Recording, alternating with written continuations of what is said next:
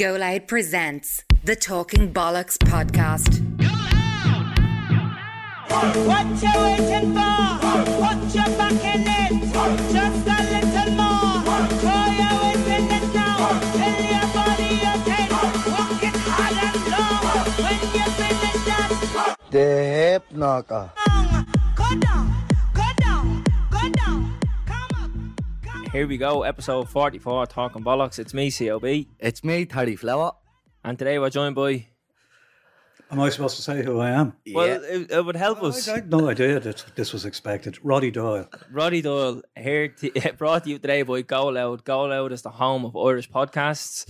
So we'll kick this off. We were just talking about how you spell bollocks. Well, I think you've made two major mistakes there, lads. Talking, for a start, Talkin apostrophe. Yeah, drop the G. Right. And bollocks, I think the way it's presented there, I would go, Bollocks.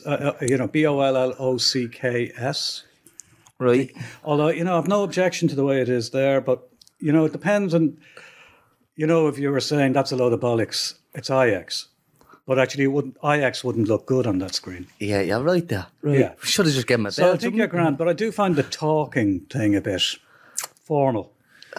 You should get rid of the G and get in an apostrophe. Can we change that on? Well, do you know what? Not necessarily immediately. I'm quite happy to continue. Yeah. Well, On the promise that you'll do it during the week. You'll get that short. I'll tell you what you could do. Write it out 100 times. yeah, there you go. Attention.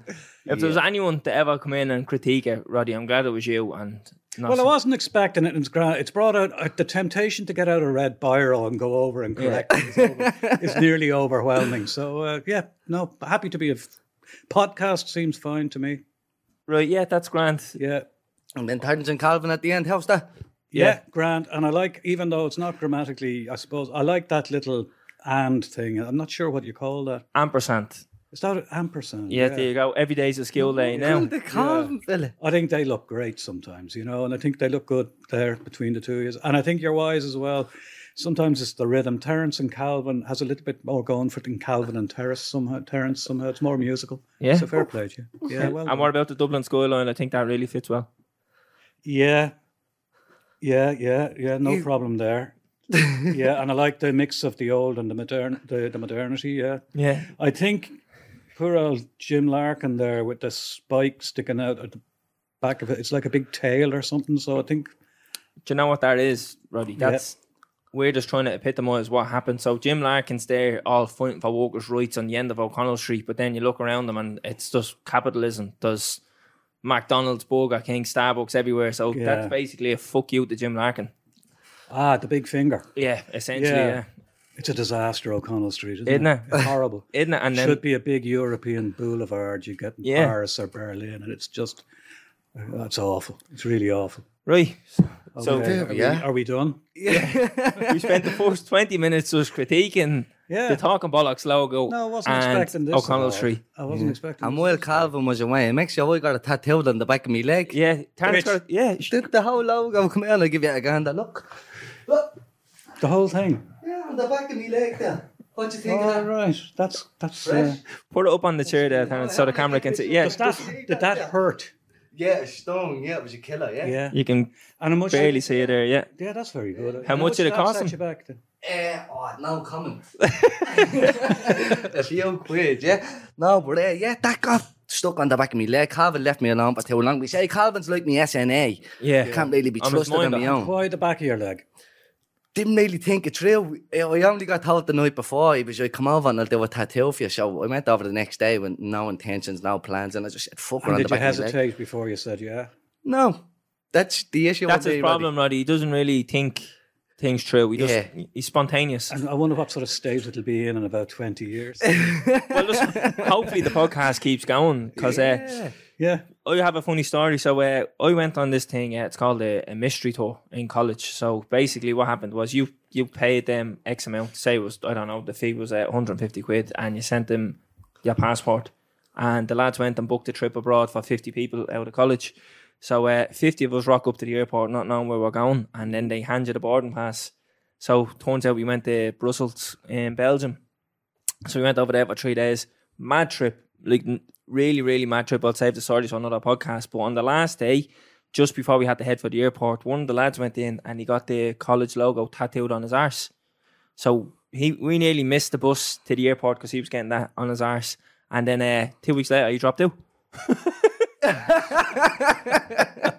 So I just hope now we can keep this podcast going, and that's not a bad omen that he's at the getting on his leg. What college was it? Well, the National College of Ireland, NCI. So Did you get the whole thing? National College of Ireland? the NCI logo? Big lad. Yeah, well, it's big arse. Yeah, Like Nicki Minaj, that yeah. fella. So we end up dropping out, and I was just like, "Would you not just like try and just finish out the year?" And he's like, "No, that's it." Yeah, so there we go. Yeah, and just a quick shout out to Ken Lackin for sorting that tattoo for me. Yeah, legend. so if you want, we can get you a Talking Bollocks tattoo if you want. No, I'm grand, thanks. No, all right, sound. Yeah. Right, Moving on. Yeah, thanks for the Have you got any tattoos? I don't. Yeah, I had a feeling. She looked at me a bit funny when I showed you mine. No, I mean, I know they are, the thing, nobody's complete without at least 7 of them. Yeah, I heard that.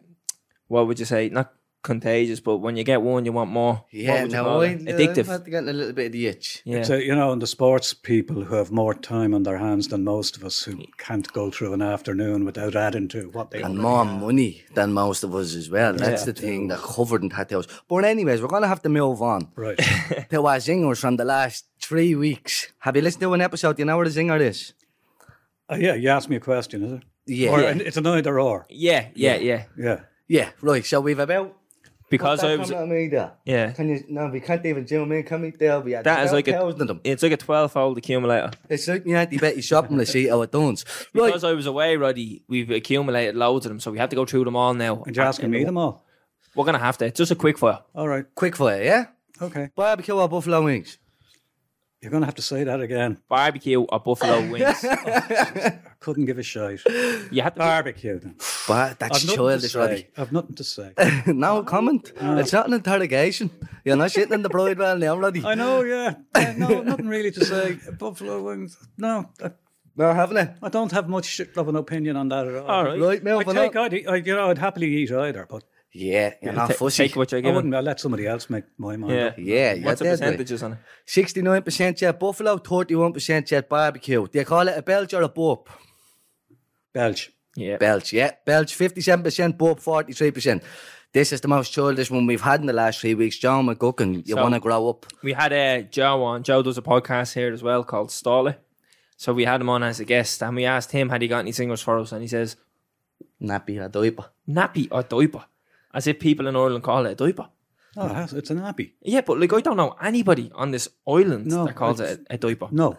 I don't know where he came out with it. This is going to prove it. 99% said 99 It's people. a better word. Yeah, That's nappy. kind of, it's a warm, funny, Yeah. Yeah. affectionate word.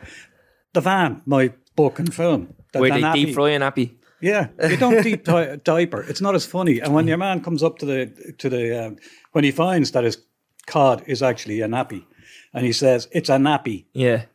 I think it would still be funny if he said it's a diaper, but it's not remotely as funny. No, It's a bit nappy damp in It wins has to that. be a nappy. Yeah. Yeah. I think, do you know what, Joe, we love you and all, but that was shy. Moving on, 99% to 1%, yeah? Now, what was that question? I think you put the question, Brian. He said, would you prefer Nutella or chocolate spread? And you said, do you call it Nutella or chocolate spread? No, he said that you call it. Nutella. Are you or sure? Yeah. I could be wrong. Do you call it Nutella or chocolate spread? It depends if it is Nutella or. Do you know the difference What, between they the got two? the same I thing? don't know. I wouldn't be indulging in either of them, to be honest with you. The healthy When- fella? There would have been a time when there'd be is a jar of it, is it? In Yeah. the Yeah, house? yeah. And as far as I remember, it was always Nutella. Yeah, but some people were texting us saying that chocolate spread is just like normal melted chocolate, and then Nutella is Hazelnut. hazelnut. I thought they were all hazelnut. I didn't I know don't this. know why you're looking at me. It's another. Go back to Buffalo Wings. I Yeah, couldn't well, give a shit. someone texted us and said their child calls it black jam, and I think that's a that's great brilliant. name. That is No, a no. great name. That's a Yeah, crack. yeah, that's Yeah, great. can I get a black jam sandwich, Black please? jam, Yeah, brilliant. No, black That's lovely. you can take that one home now. Can I have with it? you. Yeah. yeah, brilliant. Open the press. There's no black jam. 67% said Nutella, 33% said chocolate spread. When you give it someone your mate a lift over the wall, what you call that? What you call it back in your day? So long since I did that. You're only a pup. Christ, I can't remember. Uh, I know exactly what you're talking about. Yeah. so the options were a boost or a bunty. Do you ever call either of them? I don't think either, but probably Boost would have been. Yeah, boost for me as well. God, I wish I could remember now. That Oh, really, was it? No, I said bunty. A boost is when you lift them up behind. Yeah. No, those, you see, I haven't, you know, You haven't been those acting the days are bollocks in a long, while, long yeah. over. So, not even a distant memory, to be honest with you. Another lifetime. Yeah.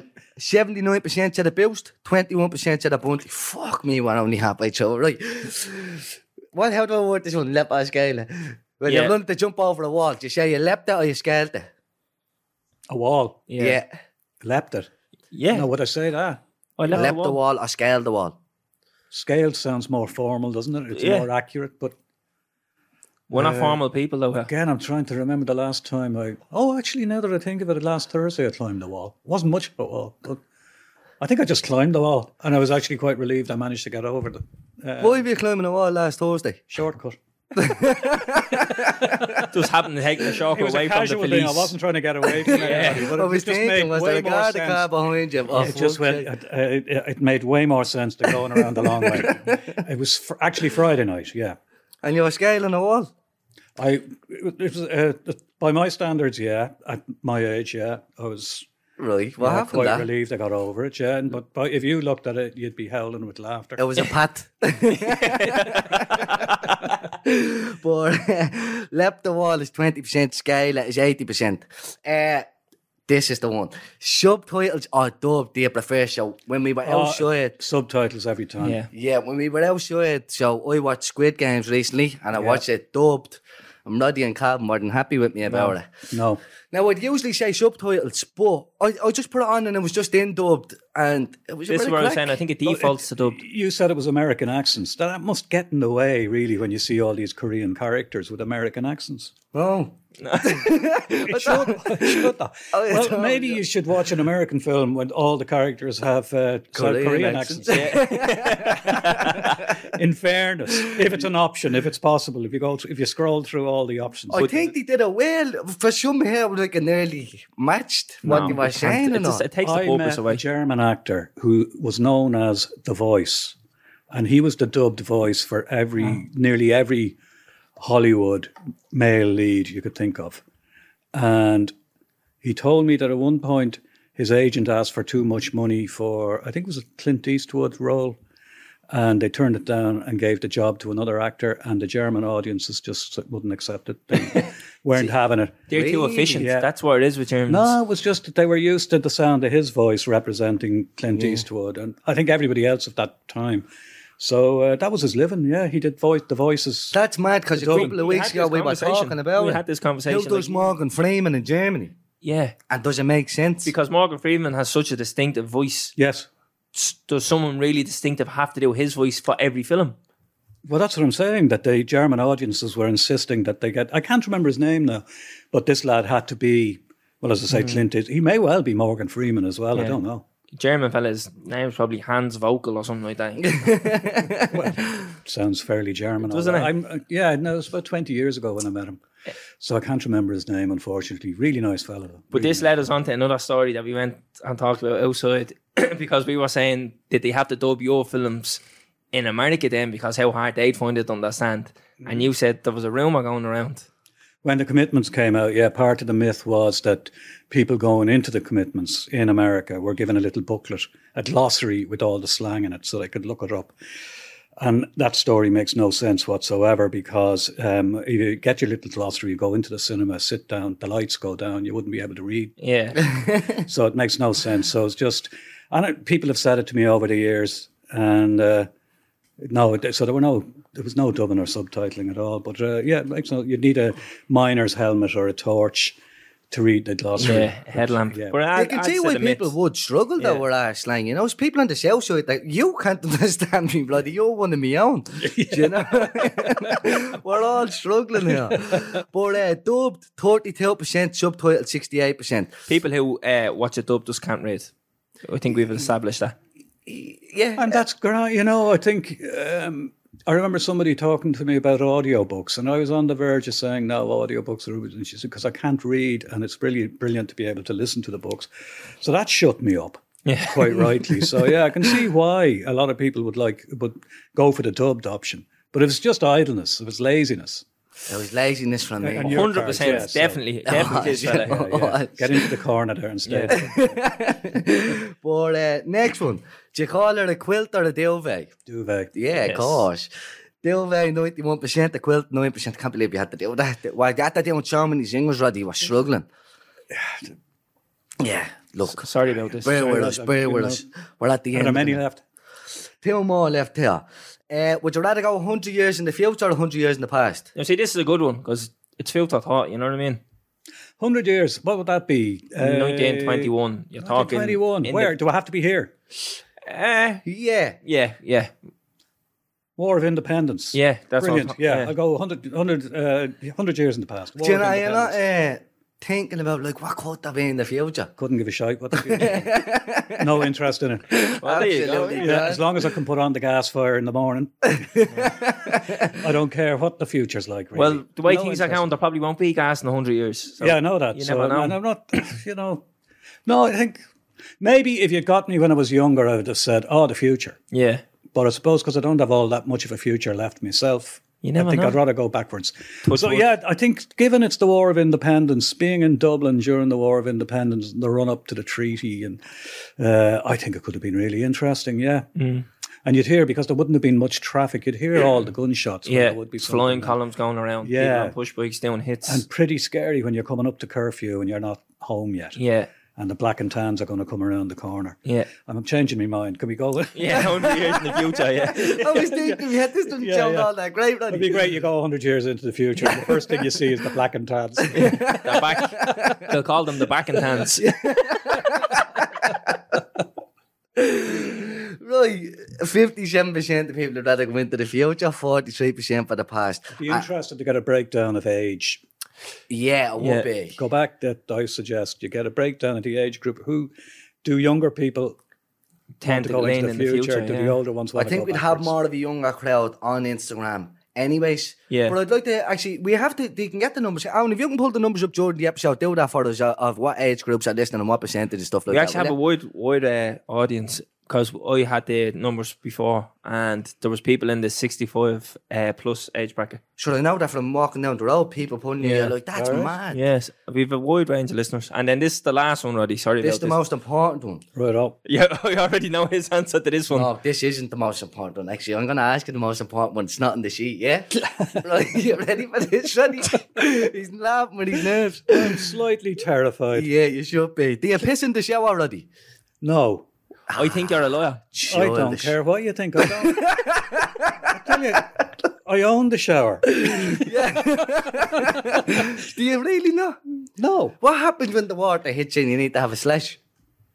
Well, it hasn't arisen really, lads. You know, no. Doesn't happen to you. There's a. I don't know if I'm giving too much away about my personal life. There's a toilet in the house and there's a shower. So I know, but Two- sometimes you don't need to go and then you get in the shower and you're like, I need to go, but I don't want to get out. How long would you be in the shower for? About 10 minutes. No. Why would I? You know, I'm not washing my hair or anything. Again, that's a distant you're memory. saving I have more no idea time. what that involves. Neither is Alan So Brennan. no, the honest answer, and it is the honest answer. I'm not being evasive, or I'm not Yeah. avoiding. I wasn't anticipating the question, but no, no. The first time you were ever asked that one? I think so. Yeah. No, about that place. Again, I couldn't. You know, if somebody came up and said, "I asked you that question in 1963," mind you, nobody had a shower in 1963, so A little budgie bat. bath once a week. Yeah.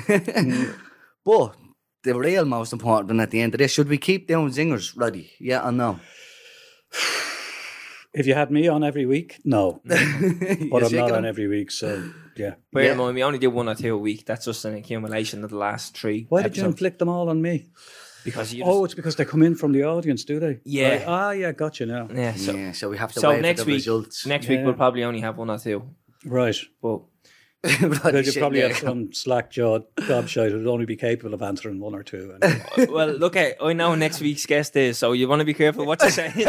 I'll tell you after this. But 95% said we should keep doing them. 5% said we I shouldn't. don't want to get in the way. Yeah. Right, I have a good one for this week's one. Right, so though. now I'm moving into this week's singles and I'm going to try and hit that camera again.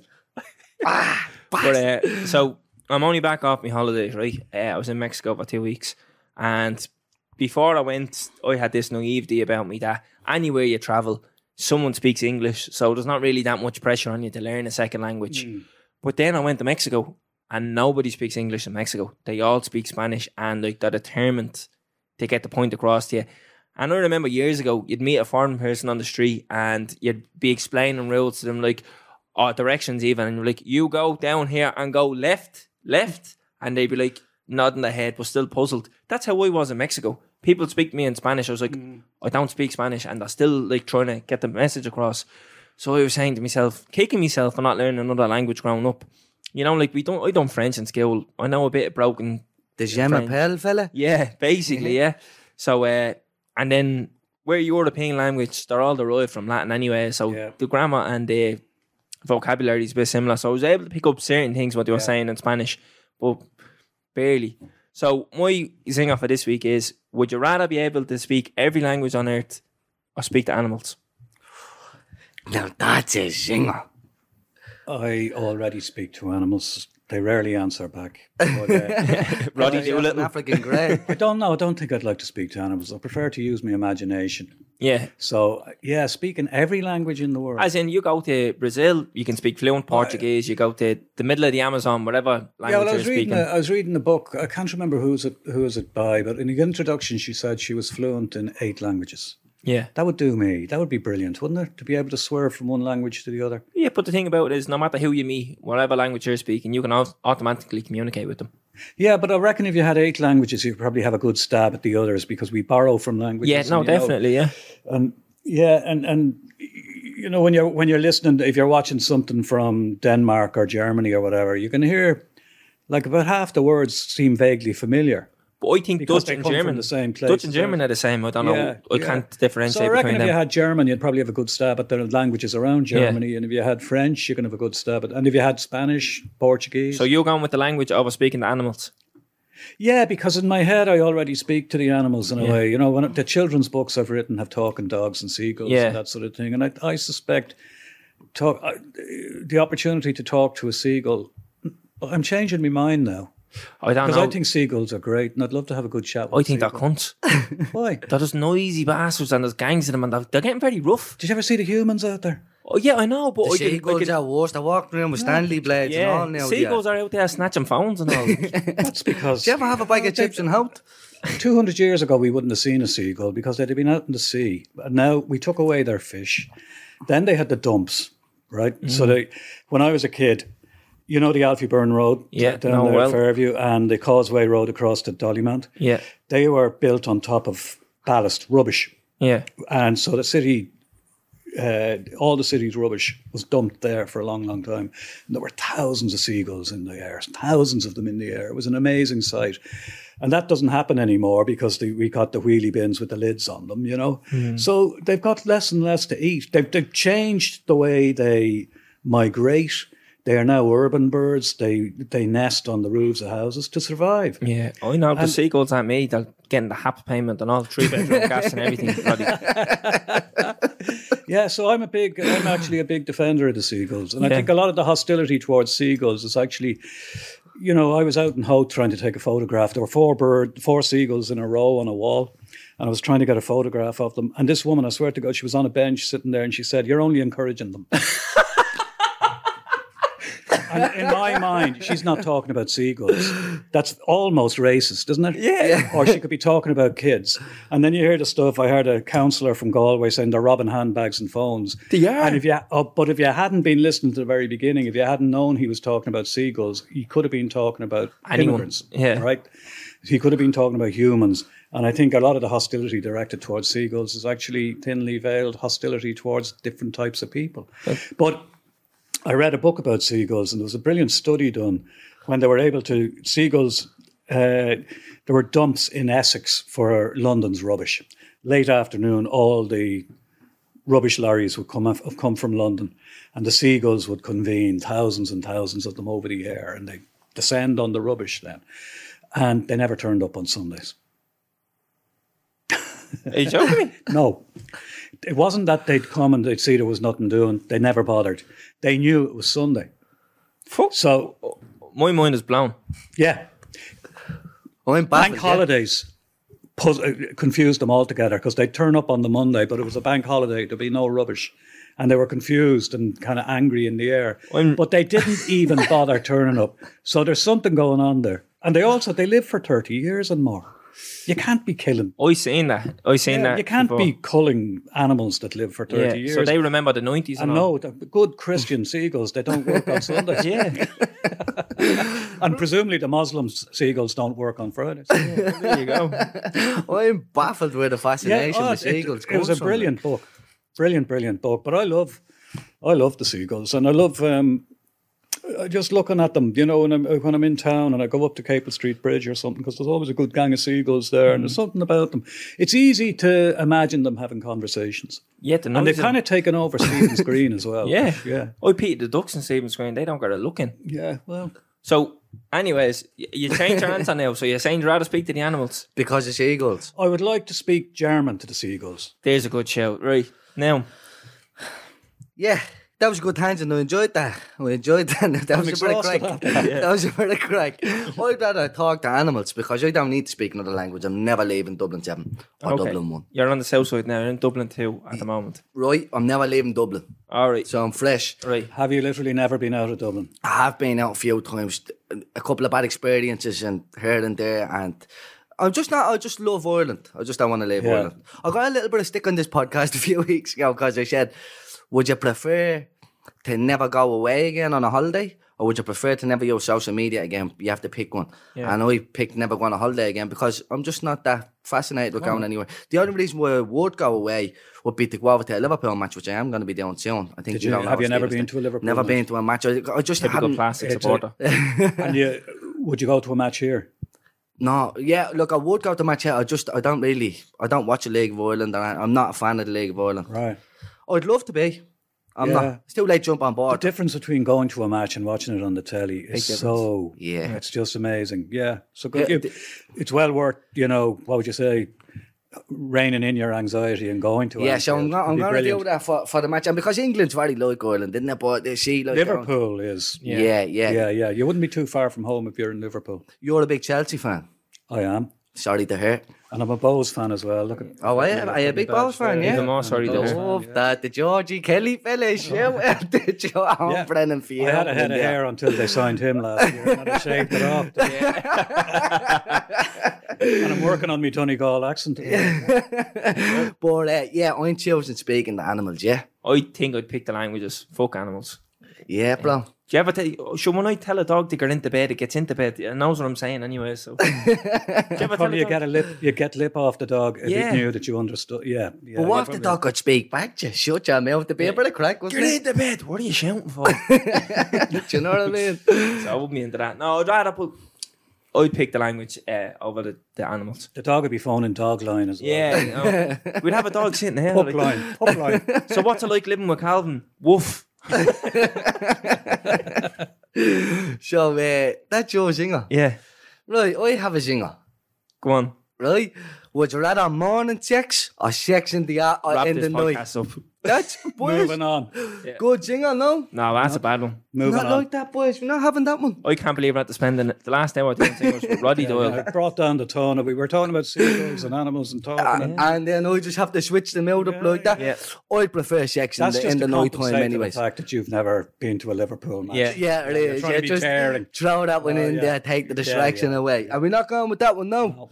Right, Roddy's not answering that. What are you going I with? would just say the night.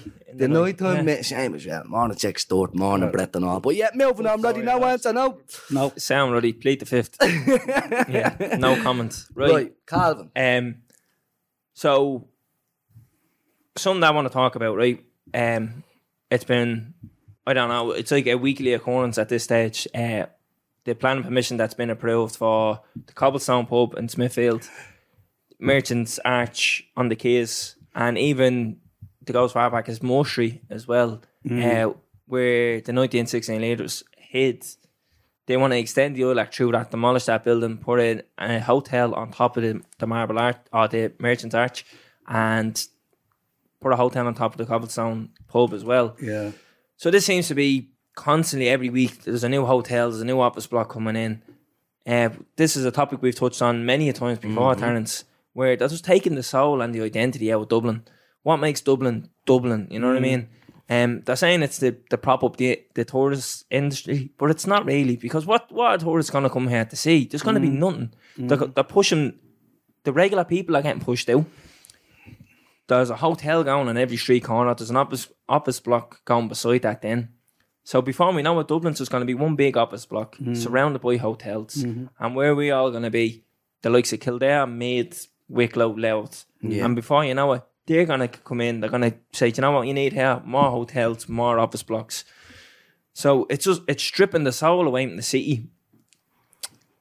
If anyone is listening from outside of Ireland and they say to me then, where do you recommend to come? I'm not going to say Dublin, because there's going to be nothing here for you to see. I'd recommend go and see Patrick Street in Cork. Go and see the Spanish Arch in Galway. Go and see the Titanic Experience in Belfast, because not Dublin. And this is our capital. This is our home, you know. And especially with you on, Ruddy, you know what I mean? You're the epitome. You've put working class Dublin people on the map through literature and through film. And then people are coming to see that, you know what I mean? As you said, The Commitments was a big hit in the US. Imagine someone in the US seeing that now and they come over. Oh, where was that filmed? Oh, well, that's a hotel now, sorry. Oh, yeah, and do you know where that? Oh, yeah, that's an office block now. Yeah. So I just feel like, I don't know, every week we talk about this, and it shouldn't be two young bloods in a tracksuit talking about this. It should be a fella in a suit going on the telly and addressing this, saying, no, we're actually going to draw a line here, and we're going to not approve planning permission for that. We're going to take that back and see that that should be a protected landmark.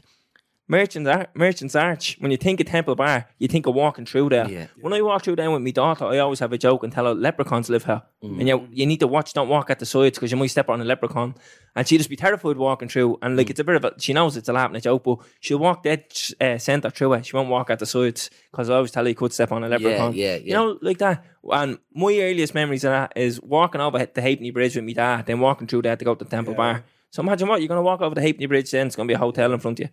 Well, Temple Bar itself, when I was your age, was going to be a bus depot. They were going to knock it all down and make a bus depot out of it. And that didn't happen, luckily enough. But I agree with you. I don't have much to add, really. I agree with you completely and utterly.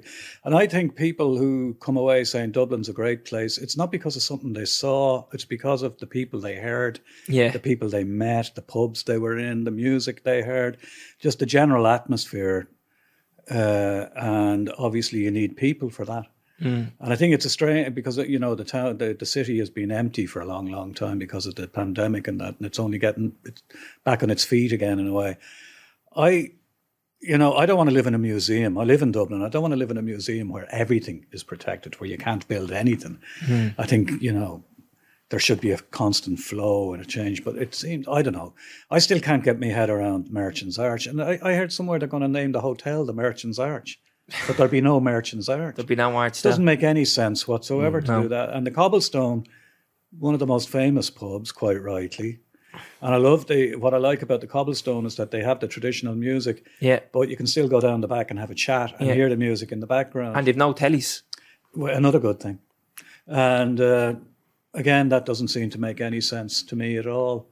So I think there should be things that are beyond planning that should be protected. You should have some sort of a committee of people involved, you know, from different ages, different backgrounds. I don't know how you'd legislate for it, but, you know, there's so many streets in Dublin where there's no one living and there's empty floors above the shops. Yeah. I was in Copenhagen a few years ago and I was just wandering around. I spent a lot of time just wandering around. And in the evening in particular, people were coming out of their flats and apartments and sitting in small pubs in the corner. And every place had a small shop. And you realise, they all live in the city. They're not legging it for the train to go an hour and a half to the only place they can afford to live in. So I think between our obsession with owning property and, you know, and the the gamble that renting is and the ludicrous level of renting. I don't know how, people survive it all, but it can't be sustained forever. I mean, eventually something's going to give and you're going to realize actually there's no one living in the city. And at the moment, the notion of building office blocks is just absurd, seeing as most people... I don't think that's the dream either. People don't want, some sort of hybrid will probably be the way with both the office and at home. Working at home is in a way missing the point as well. It's a bit like talking about online education. It's brilliant. You don't have to go to college.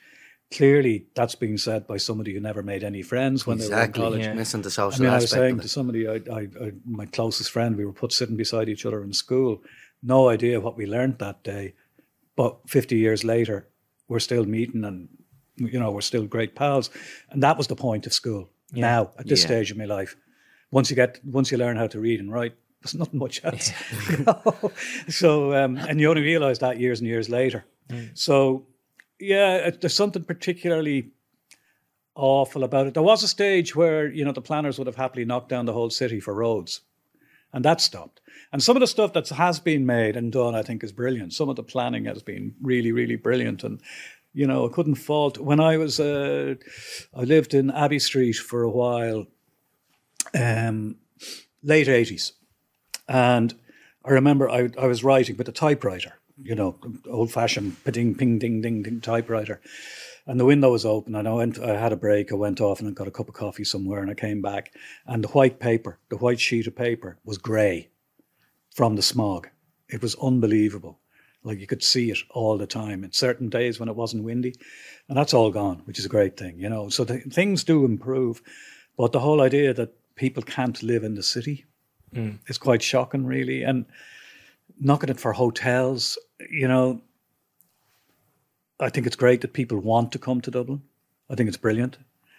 I remember I worked in London in 1978, and I remember seeing a guy with a T-shirt, and he was actually selling stuff on Piccadilly to tourists. And he had a T-shirt and it said, "No, I'm not a fucking tourist." And I thought that was the most hostile thing I'd ever seen in my life. Really, really hostile. And it's still there with Brexit and the rest of it, the distrust of the foreigner. And I'd hate if it was like that in Dublin, but the notion of building more and more hotels and Airbnb, having all the accommodation so that people who actually, the accents, the Dublin accents, which are actually as important a part of the city as the GPO is, or the Liffey is, the accents, the sounds, the words in the air, they're the city. If you go to Glasgow or Liverpool and you're sitting there, you come away, you had a great time. Part of it is because you heard all these accents. Or you go to Brooklyn, and you're having a terrific time because you think you're in a film because all of these accents are brilliant. Or anywhere in the world. And it'll be weird. It's that identity. The accent, or people generally are pushed out of the city, and that's what'll... Well, that's what it just mystifies me. And some of the decisions, they just, you wonder, what? And, the Merchants Arch, I don't know how they got through. Yeah. It's gone to on Barcelona approved it, like it's happening. Yeah, they approved it. I'm nearly sure they did. It's gone to them anyways. And then what I want to touch on is what they did. I was in Greece last year, and what they did over there. Anytime they were building something, obviously there's going to be thousands of archaeological things you can find in Greece. Like if they found anything, they had to stop building and excavate what they found, and then preserve that in what they found. So like if let's say they were building a metro station, there's metro stations all around Athens, and you go down and there's like ancient pots what they found. Like that. And I was like, that's a great idea because you're still getting what the purpose was. So you're still getting your metro station and you're getting a piece of history. There's someone actually in Athens airport, there's a little exhibit. Well, most cities seem to manage it really well. You go to Berlin and there's a big church that's left exactly as it was when the war ended. Remember it's a good way of commemorate. Liverpool the same. So a lot of places are very good at incorporating the past with the present. Because Dublin's been here for more than 1,000 years, so you don't have to dig too deep to find history. But again, you wouldn't want, if you like, genuine progress halted just to protect all the past. You know what I mean? No, definitely not. So, but it shouldn't be all office blocks and hotels. No, definitely. It's just a money racket. Like, down on the quays, remember they built like the council building, and they found like a Viking settlement or whatever, and they just built it over. They just built over it. Yeah. The fact that they're talking about knocking down the building in Moore Street where the leaders in 1916 hid out, and you're like, Not very successfully, it has to be said. well, no, yeah. In fairness, if you're going to do a bank job, don't hide around the corner. You know what I mean? You went from the GP out to Moore Street. It wasn't that far. Well, I read lots of descriptions of that. They didn't just hide out on Moore Street. When they left the side entrance of the GPO, when they were abandoning the GPO, it was on fire. And they came out onto Henry Street, and then they made their way up, and there was a barricade at the top of the street, and there was slaughter when they came onto Moore Street, So it's extraordinary. You could do an awful lot with that, bringing it back to life. Yeah, and it's an important, Moore Street is a really important part of the cultural history of the city, working class. Yeah. So yeah, my father used to, I know my mother was telling me, I don't remember him doing it at all, but he worked on Bolton Street, and once a week you'd have the sack bag, the cloth sack, and he'd get the vegetables and bring them home once a week, and it's when I heard, I was quite surprised that my father would have done that, because those, back to the 50s or whatever, the men went off to work and the women did that sort of thing. So I thought, well, that complicates the picture a bit, the fact that my father did that because he was going down Moore Street, and we've all got great stories. And I remember when I was a kid, one of the great tests of whether you'd grown up or not was if you could go the one end of Moore Street to the other without somebody saying, do you want any bangers? If you could get to the other end, you were a man, because they weren't asking you anymore. And again, you don't want the place to be preserved, because I have good memories of Moore Street. But it seemed, I walked down Moore Street there recently, and it's a disaster. It's really, in bits. and it should, it's historically, and it should be this present day. It's culturally really, really rich, not just because of 1916. But that's there as well, Well, there we are. That's that boxed up. Yeah. Anyways, isn't it? That was a good conversation there. Yeah. But any more suggestions? No, that's all I had to go on. Thank fuck, is this podcast going on for hours already? Roddy's a busy man. Right, Roddy, tell us a bit about yourself. What was life like growing up? Life was quite good growing up. Where you grew up? I grew up in Kilbarrack on the north side. When I was a kid, when I was a very young kid, I grew up on Kilbarrack Road, which is it's not a straight line, but it's from the coast, and it could go all the way up to Coolock, past Kilbarrack fire station. Hoke Junction Dart was the nearest one to it. The Dart wasn't there at the time. But when I was a kid, there was a row of houses that I lived on Kilbarrack Road, and there was a farm on the other side of the road. And my side of the road was Dublin 5 Postal District, and you crossed the road, you were in County Dublin. So it was literally the edge of the city. And you had the freedom of the world. Like, you could just come out and wander the farms. And, it was Flood's farm. And I don't ever remember Mr. Flood objecting to the fact that there were gangs of kids wandering around. We never did any harm or whatever. And Barnwalls was further down the road. And it was a field. And then gradually, just when I was old enough to be interested in it, all the farmland was bought up either by the city corporation, as it was called, then the council. Yeah. For what were called corporation houses or council houses, or Bayside. Yeah, that was built when I was a kid, and that was a playground. The building site was a playground when I was a kid. So it went from being almost like a village on the edge of the city to being not the inner city, but a lot of people from the inner city came to live in Kilbarrack. Yeah. So it was brilliant. There were vivid moments, and I used a lot of them in my book, Paddy Clark. But the road outside was dug up. And they put this huge pipe down. And as a kid, you could run the length of the pipe without bending over. It was incredible. And the dare was to get down at one end of the pipe before they put the water in it, and run the length of the pipe in pitch darkness at one point. But there'd be a shore just ahead, and you could get a little bit of light from the shore. And you could literally run the length of the road down the pipe. And, you can't do that now. It was just an amazing experience to store away. And Bayside, I remember myself and a friend climbed into the pipe in Bayside, just when the houses there were some people living in the houses. And we were at a shore. We were under the ground at a shore. Shouting up. When anybody passed by, here. And they were looking, they had no idea. It was brilliant. It was actually brilliant. Mostly women with prams, newly married, the pram. Yeah. I must have terrified them in a way. Where's the voice coming from? That wasn't, as a kid, you don't realise that. But so it was And my family life, my home life was terrific. My father, my parents were great. Yeah. They were very funny people. My mother was my mother was very precise in her memory, and she had great stories. Not all of them funny. And my father, my mother was very precise in her stories. My father embellished everything. I remember asking him about, I asked both of them about, where they were born and what the conditions were. So my mother gave precise details as she knew them. My father, he remembered his birth.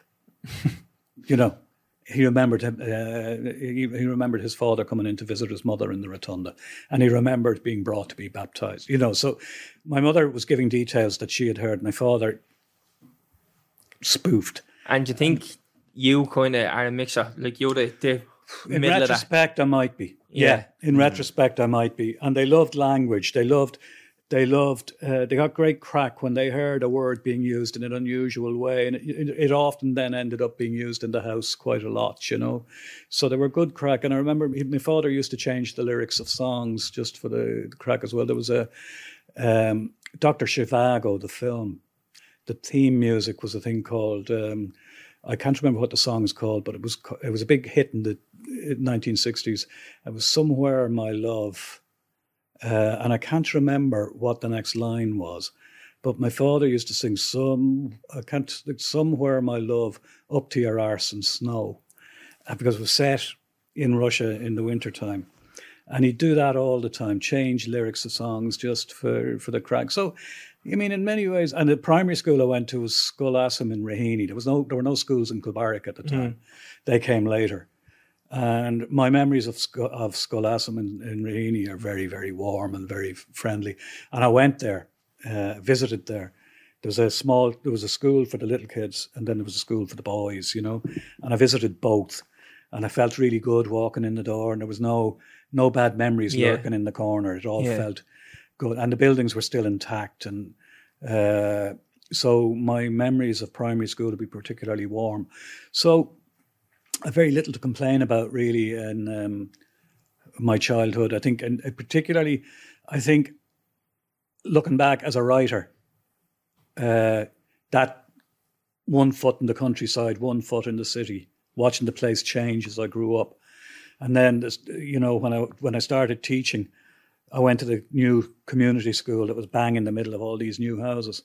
And that really was a head opener for me as well, because these kids were a bit younger than me, so I didn't know them. I was 21.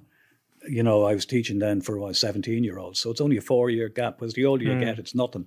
But at the time, it's 4 big years in your life, So I didn't really know these people. And then I went up and started teaching. And again, as I said, it was a head opener. At the time, I wasn't thinking of being a writer, or if I did, it was a really vague thing, like being a footballer. Yeah. But probably the perfect job for a writer to have in many ways, because you hear so many different people, so many different voices all day. Sorry, were you primary or secondary school teaching? Secondary. So what subjects were you teaching? In the good years, English with a bit of geography, and the bad years, geography with a bit of English. Sorry, so you were saying it's the perfect job to start. I know it was perfect, but it was brilliant. I mean, I liked the job per se, and I don't know. I'd be very close to retirement now. I probably could have taken, if I was still a teacher, or I could have taken early retirement. I'm not sure. Would I have been as happy? Yeah. I did 14 years. Would I have been as happy after 34 years? Who knows? I don't know. That might be just a decision in some ways. I don't know. But the 14 years I did it, I mean, I really enjoyed it. And did you want to be a teacher when you were younger? No. When did that come into play? In part, really, I went to, after school, I went to UCD and did a degree in English and geography. And it was one of the options. And so I decided, well, I'll have a go and see what it's like. So I actually went around the corner to see if they'd take me to what they called the HDIP back then, Higher Diploma in Education. And you had to go to the school to do a few hours in the morning, and then you went to UCD across the other side of the city in the afternoon. So they took me in, and I actually, they then started when there was a teacher absent, they'd give you the HDIPs their hours to teach, and You we were the paid absent for it. teacher. They got an awful life. Jesus Christ. Yeah, but the subjects that I was supposed to, metalwork, woodwork, religion, home economics, basically you were just babysitting until Yeah. the teacher Yeah, came Teacher back. came back, yeah. But actually, just being in the company of all these kids, I just thought it was brilliant, you know. I really did. From the first day, maybe the second day, I just thought, this is great. This is Yeah. really, really great. So, yeah. And then you were saying, like, when you were a teacher at 21, then there was this dream of being a writer, but it was like being a footballer. When did the dream start, like, coming into play then? And did you know since you were a kid that you wanted to be a I writer? became a big.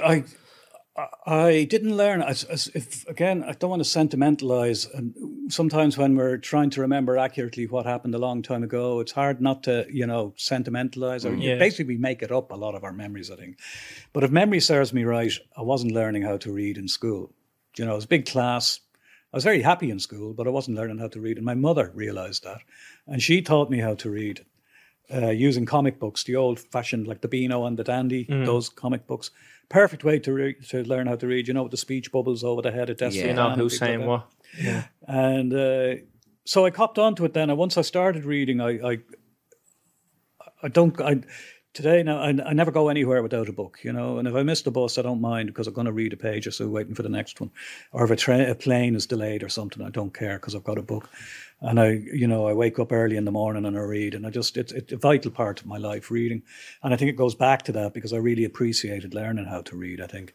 So there was a vague itch in the back of my mind thinking I wouldn't mind having a stab at that to see. But 1982, as a teacher, I had June, July and August off, you know. Yeah. And I went to London, got a bed sit in Wood Green in North London. And the following morning, I went to the local library and I just started writing. And I said, I'll stay here for the morning. And that's, by the end of the summer, I had a whole pile of copybooks full of what I now know was rubbish. But I got into the routine of writing because it's kind of the boring fact of writing that you can't do it unless you sit by yourself and put hours into it. And by the end of the summer, I had trained myself in a way to do that. So that gave you the itch. Yeah, without denying. Like the World Cup was on in 1982, so I managed to do a bit of work in the afternoons or the morning and the afternoons, and then go watch a match. You know, so I didn't deny myself the football. Yeah. And I went to a lot of gigs and I went to a lot of films, and I did. You know, I enjoyed myself in London, but I think it was a good thing to do because I got away from friends and that sort of distraction, and just got into the discipline of writing, and then I never lost it really. It was a good while before I had anything published, but I used to do a bit every evening. But I it's didn't good have that you didn't family or take anything. all that away, because I think if you deprive yourself of too much and you're just focused on writing, you'll end up hating it quick. Well, I think in retrospect, again, I can only talk on my own behalf, but you have to be kind of kind to yourself as well. You know, you learn tricks to get the work done without actually killing yourself, you know, and as well as that, I think, you know, it's all about experience. So if you stay in a room all the time and deny yourself experience, you're denying yourself things to write about, really. Inspiration. Yeah, absolutely. So it took me a good while to find anything worth writing about, I got to say, or finding something that I wanted really, really to write about. But I got into the discipline of it and just stayed at it, really. And I think that's the big difference between possibly me and somebody who wants to be a writer but never gets around to it because they don't sit and do it. And there's no glamour. Yeah. And nobody gives a shite. That's really important to know, that really no one gives a shite except you. And if you can live with that and you're happy with that and you're not, then it's grand, really. Yeah, it makes sense when you say it like No, it does. You have to be your own. You have to be prepared for You're the your own criticism. boss. That's yeah, it, you know. But you have to be prepared for the criticism as well. Like, you're putting all these hours into this, and you give it to someone, and you're like, it's actually not that good. You know, It's a tricky thing. Giving stuff to friends is tricky because they're your friends, you know. So chances are they won't give you an honest assessment of it, really. And then there's envy comes into it as well, you know. Yeah. And envy, I'd recognise envy myself. You know, you're envious of people, so that, you know, without intending to, you might, give them a dig. I don't mean a physical dig. Yeah. Without intending to, or even being conscious of it. So actually showing the work, that's another thing.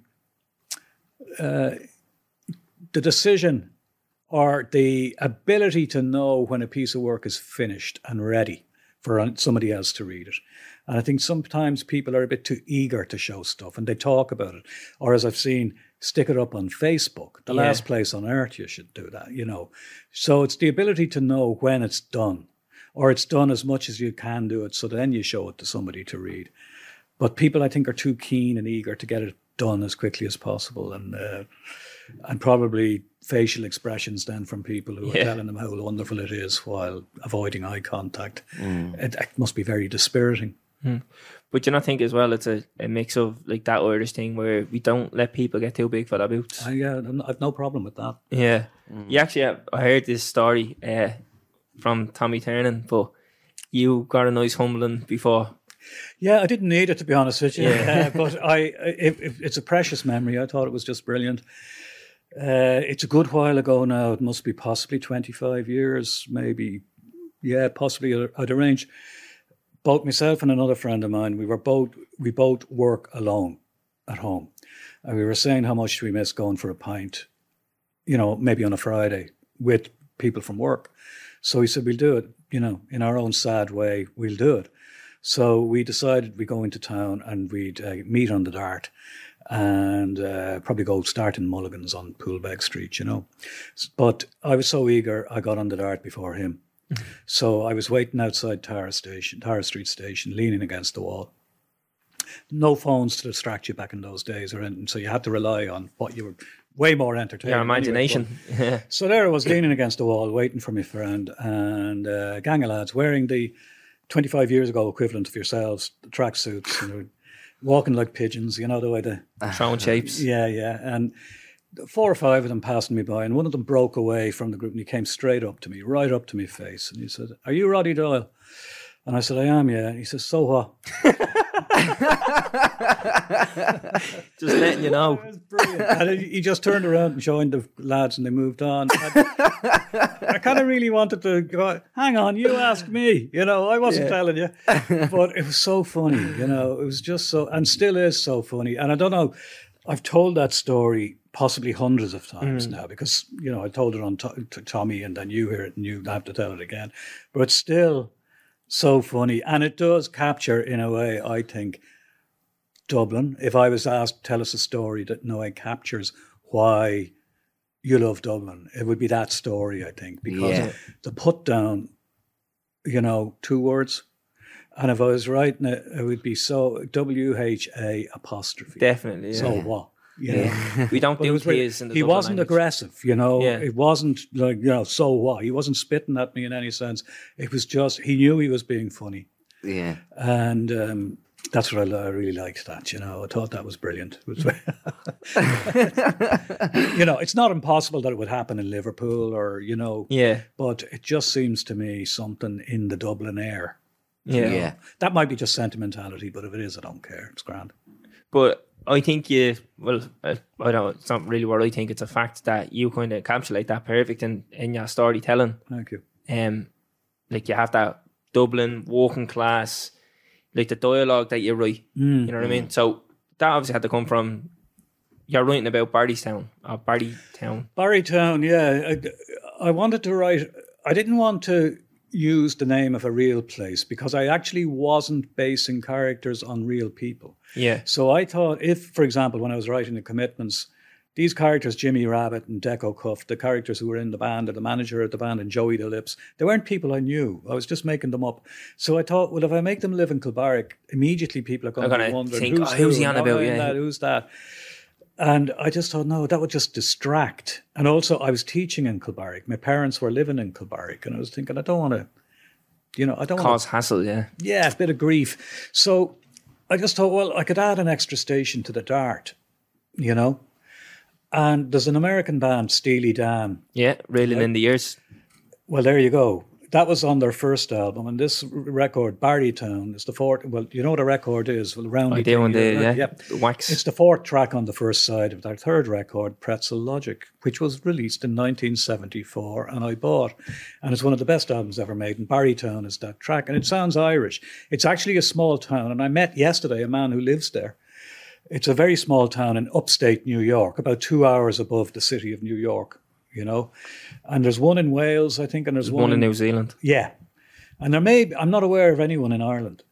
But the 2 fellas who co-wrote the Commitment script with me, Dick Clement and Ian Lafrene, when they came to Dublin first, they got into a taxi in Dublin Airport and asked them to bring them to Barrytown.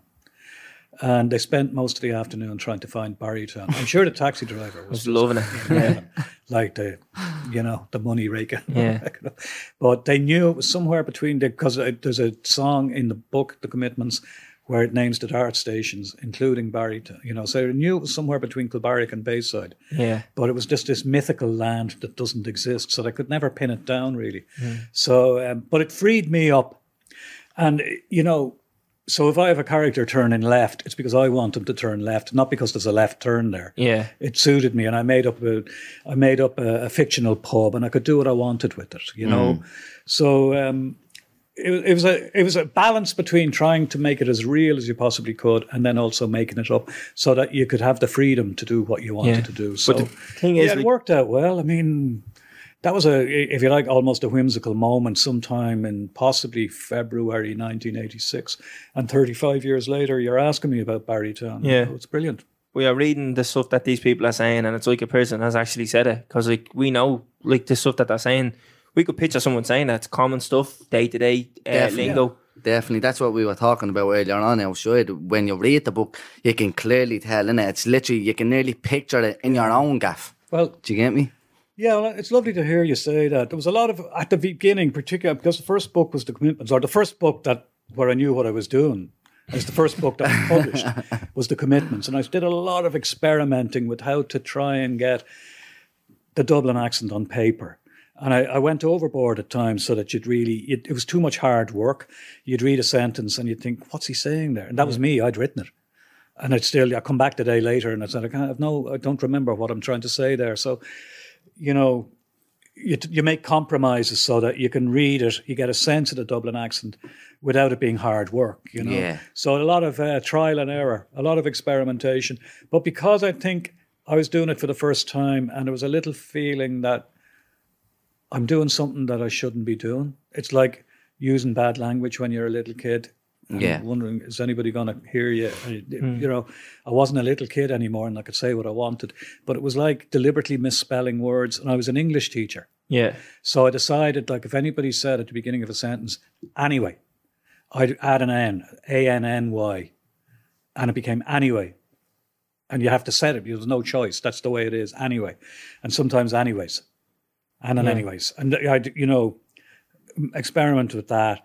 And if it looked clear enough, I'd say, yeah, I've got away with that. The problem then is that overdoing it, putting too much of it in. Yeah. But that's, again, trial and error. But it's a very short book. And it didn't take me all that long to write The Commitments. But a lot of it ended up in the bin because of that.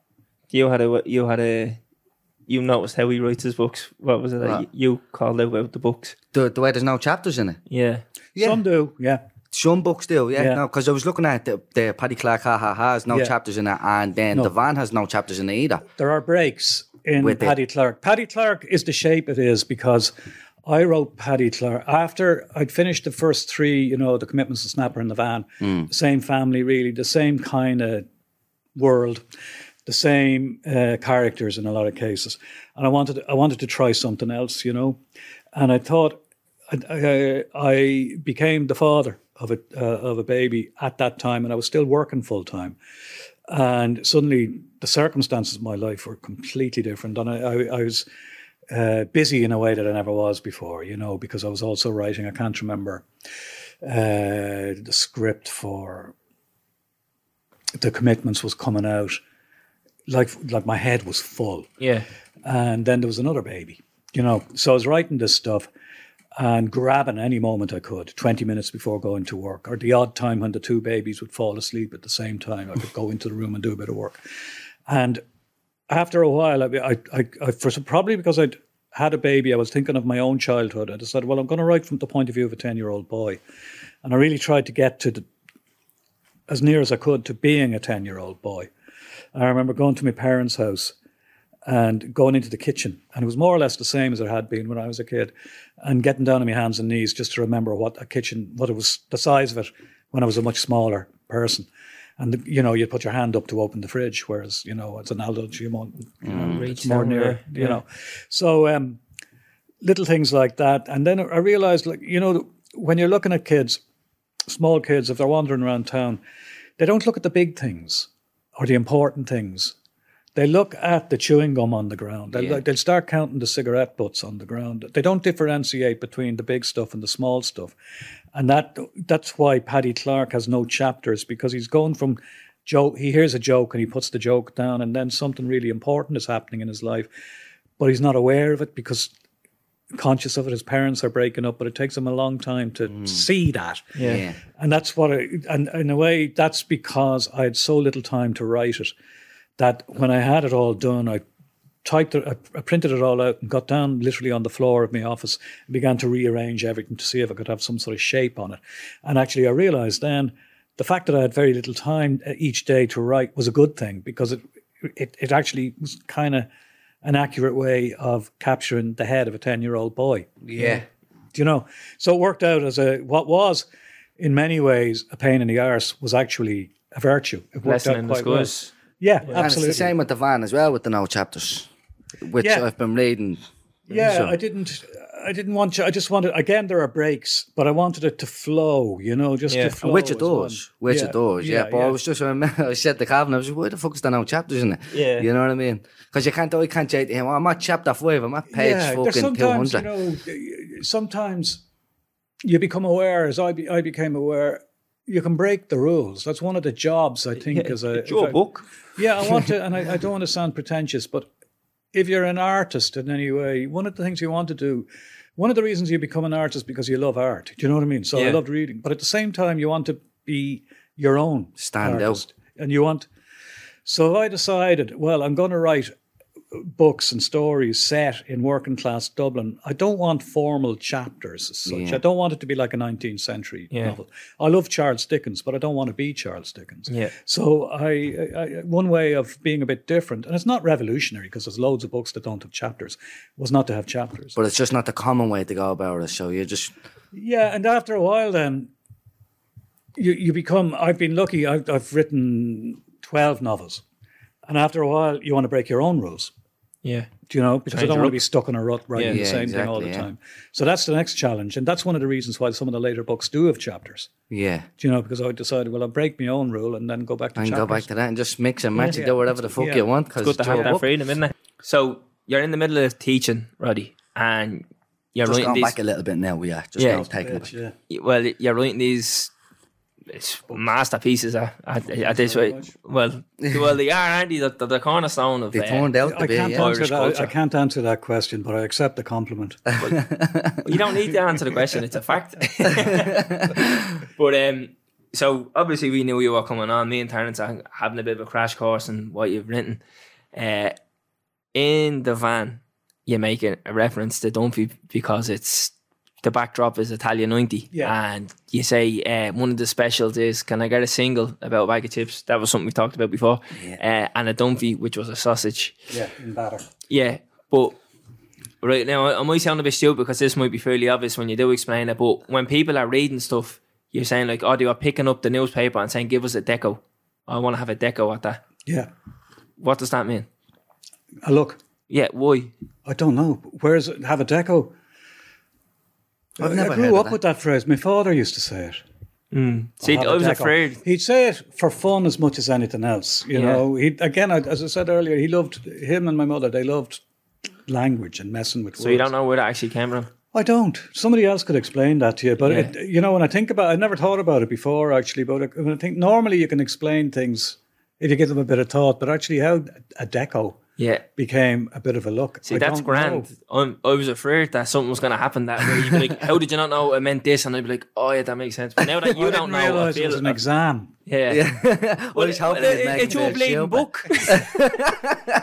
There was a quiz in one of the newspapers when I was 60. There was a quiz in one of the newspapers on the website, 10 questions. Yeah. I got 8 out of 10. And they're all about your stuff. Yeah. So other people will do much better than me. Yeah. Because when I'm finished the book, I tend not to. Go back to it. No. Yeah, that's the same with us. We don't listen to this podcast. Wise move. Wise move. But another thing that happened was I said on a previous episode, A1 Sharon. Yeah. And it was about the snapper. Look, Terence is raging. But Terence had never heard of the snapper. Yeah. And I didn't have a telly growing up before. I'm not like, didn't just not watch your stuff, you know? Didn't watch anything. it's like- You missed a lot. We just Yeah. looked at static. he didn't boycott your stuff. It's just general. But Yeah. tell him what you thought. What, A1 Chardon? Yeah, Yeah. I just thought like, so obviously I've heard A1 Chardon over the years. I just thought you'd put A1 and a common name after it. All right, A1 Sharon. Yeah, so A1 Anto, A1 Chardon, you Yeah, know. yeah. Now, I'd only heard Chardon over the years, but I was like, yeah, Chardon's a common name. So I thought that's what it was. I didn't realise that was actually iconic. Yeah, and that's what we're saying is that's how much of an impact your subs that they're having on pop culture. You'd That have no parents actually idea thought how that's just a many- normal you'd saying. have no idea how many women called Sharon have cursed me for calling. But this is imagine another thing so, I wanted yeah. to call you out on. Why is the characters called Chardon and Darden? Because my in-laws, I said, were from Wexford. They always get me to say Chardon because how they say it in the snapper. That's exactly And why. I was thinking, even as you were talking, as you were saying Chardon, I was wondering if I was to do it again, would I try to spell that Yeah, Chardon instead of Sharon? But it's virtual impossibility. well, it's the same way with Tardens, Dardens, and yeah. Chardon. Like you really hit the nail on the head with that one. You know quite well. Good choice, but nevertheless, women called Sharon, I've made their lives a misery, apparently. You know, it wasn't my intention. You're making it hard on us as well because it's like the little pony trick that I have. Right, get Calvin down, get him to say it. Go say it now. Chardon. That's the only reason you're still Yeah, together. probably is. Yeah, but now in fairness, they're big fans of your work as well. So That's nice. see, now they'll be like, Jesus, now Calvin got to call him out on that. Yeah. You wanted to say something? Yeah, no. So I just wanted to take it back a little bit because we were jumping ahead of schedule down the timeline and already, yeah? So you said you started teaching at 21, wasn't it? Yeah, Yeah, and then you were teaching for 14 years. Yeah. But you brought the commitments out in the meantime. yeah. How many years after you were teaching? Commitments was myself and a friend of mine, John Sutton, self-published, as they call it, the Commitments in 1987. So that's 8 years. 8 years after you were teaching. Yeah. And then you continued teaching for another 6 then. Yeah. Was Yes, the I commitments the only one you brought out while you were still No, teaching? the Snapper came out in 1990 and the Van came out in 1990. So they all came out before Those you three stopped teaching? came out and the film came out and I had a couple of plays on in the SFX Centre, which was on Upper Sherrard Street. It's an apartment block now, but it wasn't brilliant. Surprise. Surprise. Yeah, it was an amazing venue. It was the parish hall, really, for Gardner Street Parish. And it was an amazing venue. I saw the Clash there and the Smiths and the Pretenders. Amazing band. And the stage was huge, absolutely huge. But it's gone now. But I saw that all happened when I was still teaching. And I think in ways, I didn't want to leave teaching because I really enjoyed the teaching. But it also, you know, it kept me feet on the ground. I don't know. I'm trying to remember what it might have been like when I was much, much younger. Say when the Commitments, its premiere in the Savoy in Dublin, an amazing experience. The minute the song at the very beginning before the film, Treat Her Right, Robert Arkin singing Treat Her Right. He played Jimmy Rabbit and he's singing that song. And people were up out of their seats before the film even started because that song is so brilliant. Yeah. And such a great, great atmosphere. And it was a brilliant night. But I was into work the following morning. I was on the Dart. We're saw ahead. No, not really. No, the big head, perhaps, But actually going into work was the best thing I could have done in many, many ways in retrospect. That might be just stupid, but for a long time, I saw no reason why I couldn't be both a teacher and a writer, And it was only when life got really, really, when there weren't enough hours in the day, I really had to make my mind up. Something had to I was go. going to say, you must have been taking up a serious amount of hours anyways. Doing I find it sometimes when I look back and, now at this stage of my life, 6 years doesn't seem like a long time, but when you're living them back then, it is a long time. But when I look, say, between 1987 and 1993, and I can make a list of the things that I did in those 6 years at the same time as becoming a father and all that, and teaching, I find it hard to imagine. But, if I look back at even 6 active years now, I still get a lot done in those years. I seem to be I'm very disciplined, so I work every day. I don't work weekends, but total self-employed. Nobody could give a toss if I go up to the office or not, but I always do. Do you know what I mean? So it's Yeah. up to me. So, but it was an amazing time. But it's hard now looking back on it just to calculate in a way or account for how come I got so much done. You know, it's really, and I didn't have, you know, as well as that, the sheer labor of it, because I wrote the commitments by hand and then I typed it out. But I did lots of drafts. Now you can do it with, you know, on a laptop in a fraction of the time. Yeah. And it's actually a thing I miss about the old days. For example, the noise of an electric typewriter. It sounds like work. Yeah. Ka-dunk, ka-dunk, The ka-dunk. labour overall, like, you know, Yes. is it more rewarding when you get to the end of a page? In a way, like, yeah. And I believe there's an app you can get and put in your laptop that'll give you the sound. And the little ding at the end. Yeah, which I just thought, no, that's just silly. So I didn't do it. But I did see, I can't remember, whenever I'm in, you know, when there's a book tour or something like that, sometimes I'm only in a city for 24 hours. But if I have a couple of hours, I always try and go somewhere to see something. And I think I was in San Francisco, and I went to a museum, and there was an exhibition of old typewriters. And I was almost tearful looking at them, and the temptation to go onto eBay or something or buy an old one just to hear the ka-dunk, ka-dunk, ka-dunk. But it's not, you know, obviously it's not a bit efficient. daft. But it was a brilliant sound, because I wrote by hand, I knew when I was making that sound I was nearly done. You know, this was the last hurrah. So, yeah, but it's just. I've always been, sometimes the word prolific is used as if it's an insult somehow or other, you know, but I've always had ideas queuing up, really. Like, you know, sometimes you look over the skyline over Dublin Bay and you can see the planes. Yeah. Before the pandemic, the planes getting ready to land, you know. And I think sometimes the ideas were a bit like that, you know. So when there was one, I was finishing one, I was itching to get dug into another one, you know. Yeah. Yeah. So that's the way it worked out back then. Yeah. And you were saying about, earlier there about the commitments, the Snapper and the Van, and how they're similar actors in it, the working class thing. Why did you stop that? Why did you move away from that then? Well, in a way, I didn't. I just decided to get out of that particular house. Because the the freedom Snapper, would have been the successful. Snapper and the Van. Well, the Snapper is, you know, set so much in the house, and then a lot of the Van. I'm talking about the books now. Yeah. Because the books are there before the films are ever made, right? Yeah. And I just wanted to get out of that house, and then I thought, well, I'll go back. There's a Dublin writer, Dermot Bulger. He's brilliant, and he wrote this fantastic. He's from Finglas, and he wrote this fantastic novel called The Mother's Daughter. And there's a long passage in the book where he talks about the layers underneath in Finglas. So it's not just today. Yeah. There's history underneath it, and history. So I think in a way that's what got me back to writing about Paddy Clark in Barrytown 25 years before, you know, or it would have been, 20 years before the other books were set, when it's still being built. Yeah. And his playground, like mine, was the building sites, you know. So, and then the next book I wrote after that was The Woman Who Walked Into Doors, and that's about a woman who's in a violent marriage. I just want to talk to you about that. And I always saw her as not literally being living next door to the rabbits who were in the first three books, but maybe living on the same road. Yeah. But whereas if you went into the rabbit household, that word functional, it's a chaotic, but it's a loving house. And at the end of the Snapper, the baby, I think, is lucky to be going into that house. Yeah. Because it'll be cherished and loved. And I knew that, you know, if I started insisting that every household is like that, there's a dishonesty to that. It's a fairy tale then. Yeah. So that not every story is a successful one. Yeah. So I thought, well, I'll go down the road a bit and in through another door. And just to see if I can. This was the book I started writing when I gave up teaching. So I went from grabbing moments and the holidays, you know, when you're teaching, you have a lot of holidays, so you can get a lot of work done.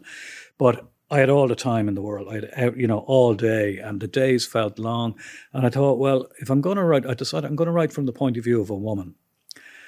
And I couldn't have done it, I think, if I'd been teaching, because I wouldn't have had the time and I wouldn't have been able to accept that most of what I'm writing here is rubbish and I'm going to have to throw it in the bin while I try to get to know the character. So there was a lot more getting to know that character involved. But I wasn't abandoning that world. I was just looking at it from the eyes of a different character, you know? Yeah. And the one after that, then I decided I'd go right back to the beginning of the 20th century. Just at first just for the sheer heck of it. You know? Just So because you can. Yeah.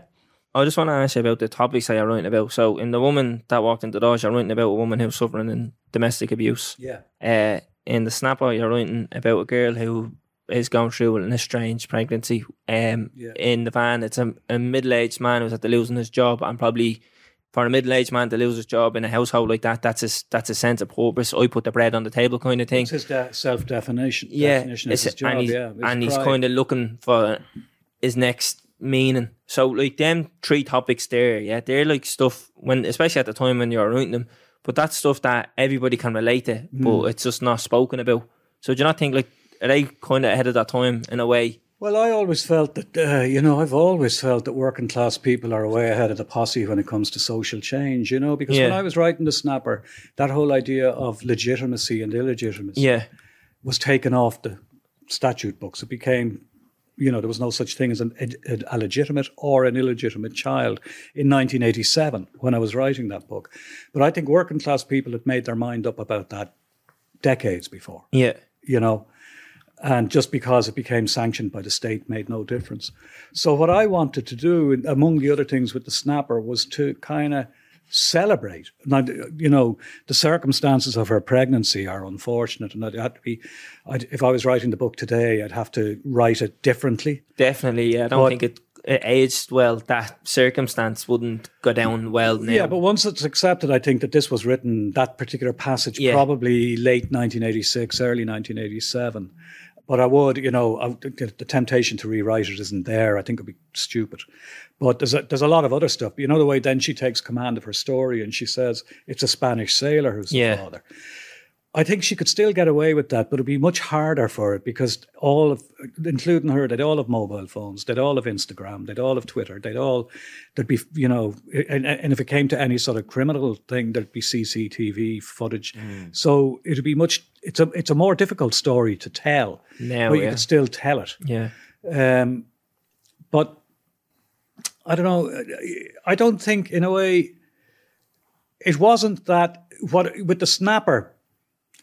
It ends up that she really wants the child, and she insists that the child comes into the house and into the world under her conditions. Yeah. Having, if you like, the initial event wasn't as she would have wanted it. That sounds, veiled, or it sounds a bit in a way weak, it's just, but it'll do.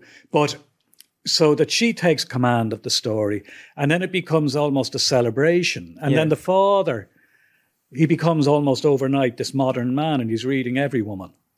Interestingly, I'll tell you how far, when we were making the film in 1992, there was a referendum about abortion information, whether it would be illegal to have books and magazines in the country that had information about abortion. And The Snapper, there's a scene in The Snapper where he goes into the library and takes out every woman. And that scene was shot the day after the referendum. And if, as it happened overwhelmingly, people voted in favour of allowing books with abortion information, right? So the scene could go ahead in Raheny Library. It was shot in Raheny Library.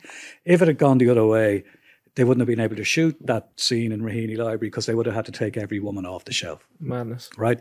That's 1992. So that's not prehistory. That's 29 years ago. So that, if you like, that's the type of world in which I was writing the book. And so the things have changed. And, at the very, very beginning of the book, Sharon says, and she says it immediately, when Jimmy, her father, says, do you want to keep it? And, then she realizes what he's saying. And she says, abortion's murder. She says that in 1986 when I wrote it.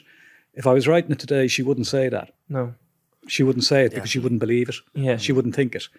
And regardless of what your beliefs are, she wouldn't think it. That character wouldn't think it. So there's things that I'd have to do differently right through the book. Obviously, the big one is the sexual encounter, and how do you deal with that?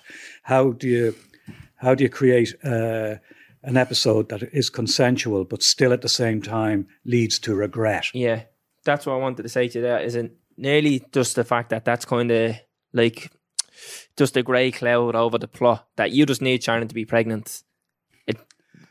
How she ended up pregnant is like, it doesn't really matter. It's a cold way of looking at it, but I think a lot of things, when you're writing, you're wondering, you're going to have a character murdered, and you're wondering, how will I do that? And it's not what you think in your real world. Yeah. And it's the same in a way. It's all about words and choosing the words and choosing the right words that tell the story. And as I said, I felt I did it in a clear way back in 1986. And then when they were filming it in what was the old Sheeling, the car park at the old Sheeling Hotel in Raheny, it's now gone. It's a block of apartments, believe it or not. They shot the scene at different angles. And they ended up, if I'm remembering right, with the scene is shot where the camera is below them. Whereas they also shot it from a crane where the camera was above them.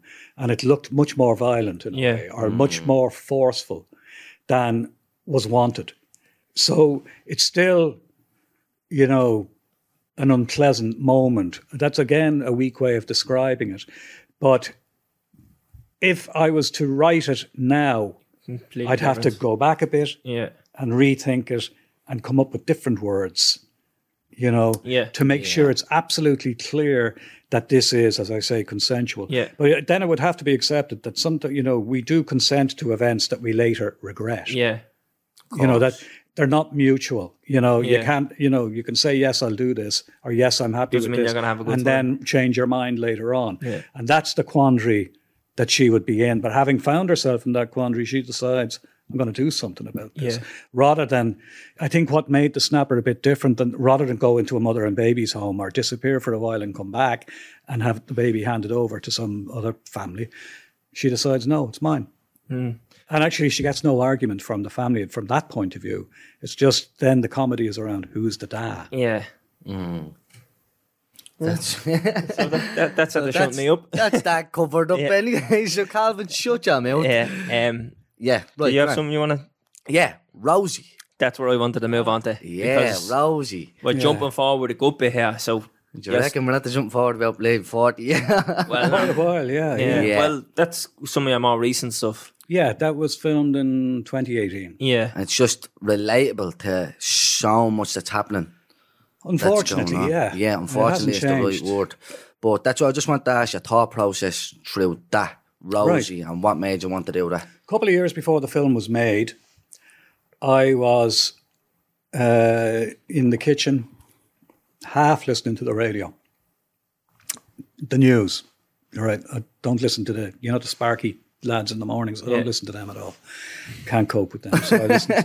Too enthusiastic, news. way. If I listen at all, I listen to the news. And there was a woman on the news describing her day before, the day before. And she described how she'd woken up in a hotel and she'd spent a big chunk of the day getting herself and her 5 children across the city to the places where 3 of them went to school, I think, and the other 2 weren't in school yet. And that she had to spend the rest of the day trying to find somewhere to spend the following night.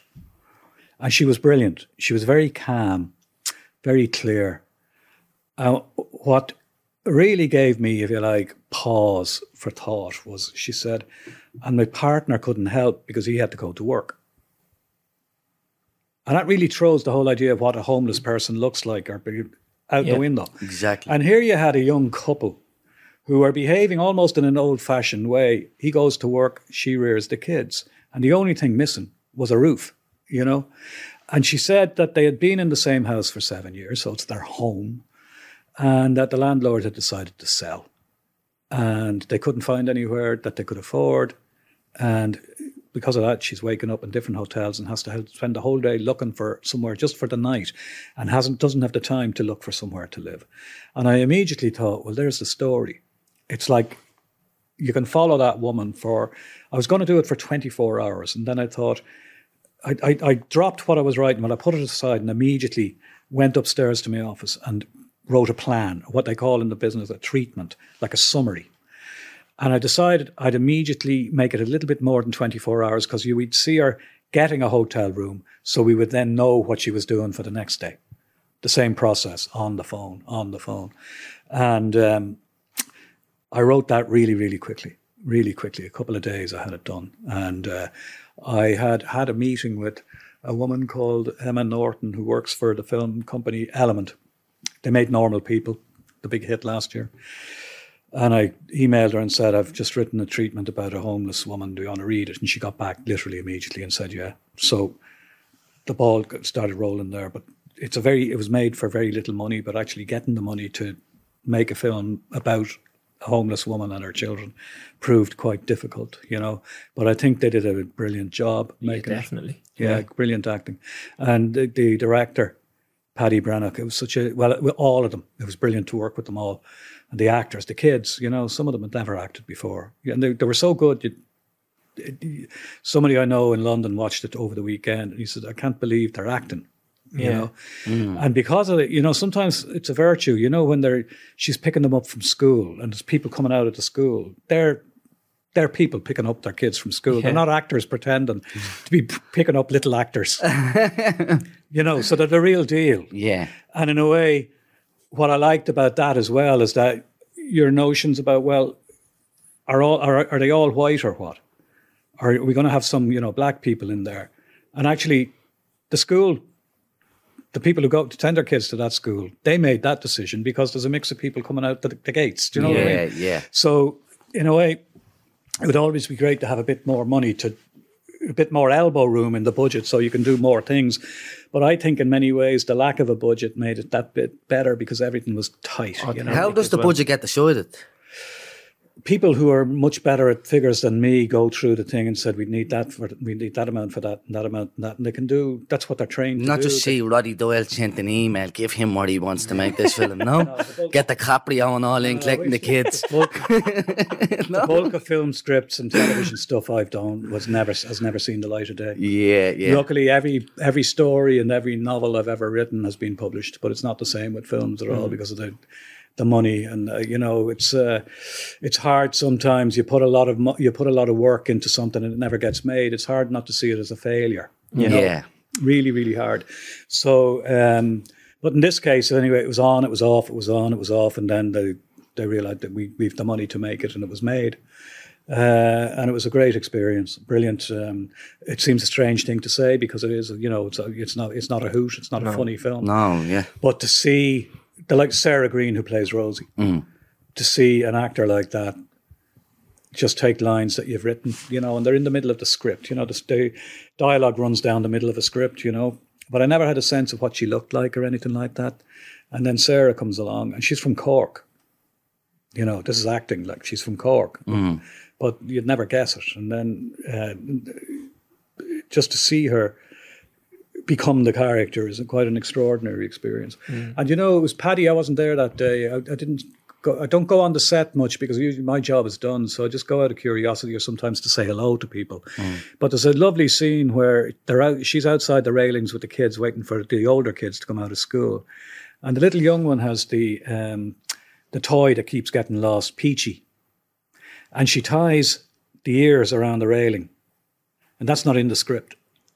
Just doesn't actually. She did that. Yeah. You know? Yeah. And it's lovely. Yeah. And it says so much. It made her and them somehow even realer. Yeah, more She did raw. that. Like, Yeah. She behaved like a kid. Yeah, but I think, like you said, like it is, it's so relatable. And but the thing that people do misunderstand with homelessness and things is when people think of homeless facilities and homelessness, they think of drugs, they think of all this type of thing.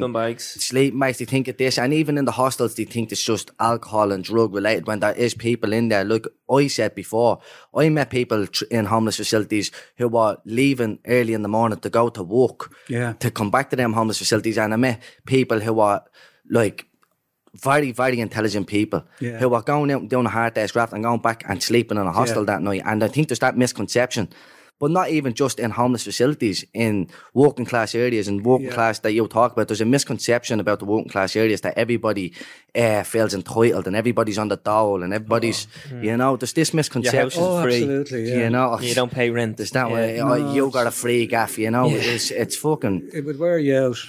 And the thing people said to me, you know, and often sometimes as a compliment to the actor and to the whole tone of Rosie, that she's so polite. And then one or two just found that unbelievable, that a woman of that type in that condition would be saying thanks on the phone to a hotel worker who's saying, no, we don't have a room, as if she should shout and bawl. And one of the points is that she's very gracious, she's well reared. Yeah. And, but I think there's a sense that she is so tired that, if you like, that lovely manner she has, it's going to be nibbled away at, inevitably. Yeah. She's not going to sleep properly. She's going to be, waking up terrified every morning because she doesn't know where she is. Stress, anxiety. The kids are eating takeaways. And, it's a treat now and again, but it's going to affect them. The poor young one, the oldest kid is doing her homework in the car. And you can see why she's trying to break away to get into a house of a friend of hers. A bit of normality. The jammies on watching. There's a Gilmore Girls they're watching. So, you can see how it's nibbling away. But what I've tried to do consistently with my work is to, in a way, if you take the characters from the Commitments or whatever, to really be true to where they come from. Not apologise for it in any way, not try to make them into something that they're not.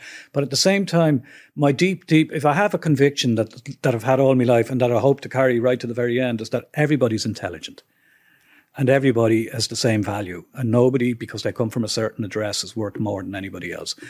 And I think one of the lessons of the pandemic was, the way the difference between private and public health, that disappeared for a while because it had to. And the Leaving Cert disappeared for a while. So the grind schools that people pay for, in the idea that they own the Leaving Cert, that it is the property of private schools on the south side of the river and one or two other places, and then whatever's left can go to the rest. That got nibbled away. And so these things that we thought were kind of cut into stone and were, unchangeable, aren't. So the opportunity, in a way, it's a bit like the same with the way Dublin is being planned. That the opportunity is there for a shift, for a change. And homelessness, of all the problems in this country, is the one that makes me most ashamed, I think.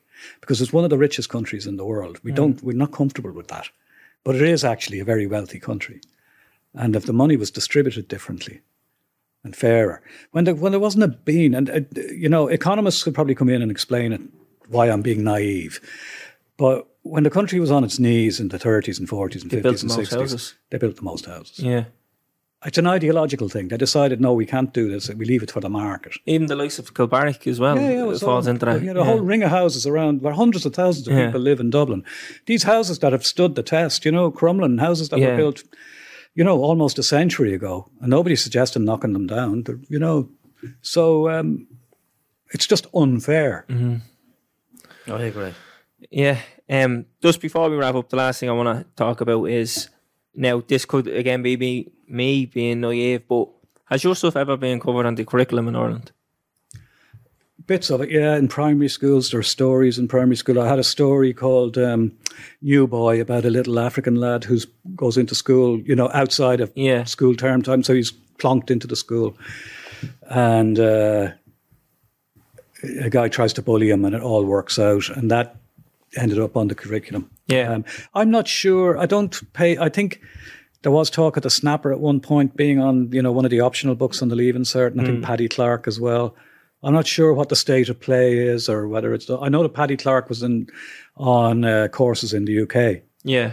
And I know that the books are in colleges and things like that. I just think that having one of our own on the curriculum with relatable stories, and then how it's changed how writing was at the time, the dialogue and how it's structured and stuff like that. To be honest with you, it's not in any way a dream or an aspiration or anything I'd want, really.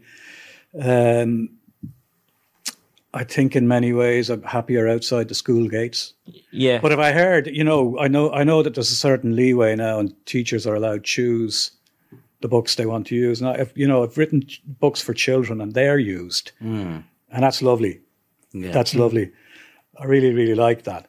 But so I suppose my attitude towards it is a bit contradictory, because I could say something for you. I like being outside the school gates, but if I go home and there's an email telling me that we're putting on one of my children's books into the schools, I'd be saying brilliant. Yeah. No, I think there's substance there, because being on the other side of that, someone who set the Leaving Cert, and you have to analyse not just the story, but what the writer was trying to get across, and you're like.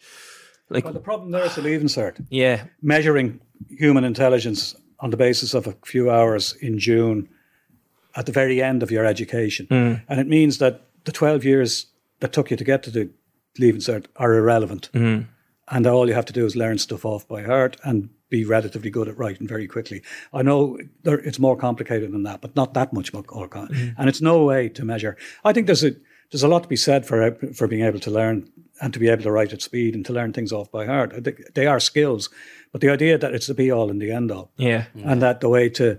My worry would be if one of my books was on the Leaving Cert, that it would be simplified to say 3 things about this character, discuss, that type of nonsense. So, but we've got on now for 2 years with the Leaving Cert wasn't there at all for 1 year, and then it's this hybrid version. Yeah, and probably the hybrid version is something, but I think the Leaving Cert really more than anything else just strangles education. Definitely. I'll just give you an example from my Leaving Cert. So I done my Leaving Cert in 2012. The book that we covered for English was The Kite Runner. Are you aware of this one? It's about Soviet-occupied Afghanistan. Yep. One fella sees his mate getting raped by another fella, and it's just about his life. Then they meet as adults, and you have to talk about that. You have to talk about what the writer was thinking, and I'm just thinking I don't even know the history behind the Soviets occupying Afghanistan. I don't have a problem with that because I think that's a good idea. If you combined history and the book itself, I don't think the curriculum does though. That was my issue with it. They're all simplified down at the end. You have to write. You've got 45 minutes to write a question, and if you don't do a well enough job, you're not going to college, or you're going to fail. Yeah. Whereas and also my problem with the Leaving Cert is that it assumes that it's like greyhound racing, that basically everybody in the traps has to go to college, and it ignores all the other ways of going through your life. Yeah, it's all down to points, isn't it? That stupid way of measuring human intelligence. But I just thought it'd be more relevant if you're take the man for example. Jimmy Rabbit has been laid off for his job. He goes down to the pub with X amount of money, knowing that he'll only get a certain amount of rounds in. Question. No, well, he knows. No, the sense of pride. Can you buy? The sense of pride is there. Where he knows if he has £7, he'll go down to the pub. He'll only have X amount of rounds before they close, and he can go home, and his mates won't think that he has no money. Yeah. There's a sense of relevance there, and you're like, I know where you're getting at. His pride is there. You know what I mean? I see what you mean, but I do think you could be too parochial that that the only books that you can read are books set in Dublin. Well, no, I think that would apply to a lot of Irish way of thinking. The pride is there, but I just think we need more variety. Personally, but I think the key is variety. Because I think if you decide, well, we won't have any of the foreign stuff. I mean, I read The Kite Runner. I thought it was really, really great. And I do read a lot of foreign work and work that's translated into English. I'm reading a lot of Japanese books for some reason at the moment, and I really love them because they're well translated into English. And I'd hate to think that we'd simplify the education system so that only contemporary living writers from Ireland would be on the curriculum. Yeah. We tried that when the state was founded by keeping out all foreign music and foreign influences and foreign games, depriving ourselves of an awful lot, really, Maybe it didn't work anyway. I probably just have repressed memories of it. Do you know what I mean? When I see the guy running, fuck that. I definitely did, yeah. How have we gone this far without mentioning the Roy Keane thing? How have we actually gone this far? Did you live with Roy Keane? Beg your pardon? Did you have to live with Roy Keane? No. Did you stay You're with talking about the practicalities of how we did it. Yeah. Quite simple. Sorry, Roddy. We should explain this. You ghost wrote. No, I prefer to say co-wrote. Why is it down as a ghost writer? I don't think I'm described as the ghost writer on the book. His biography?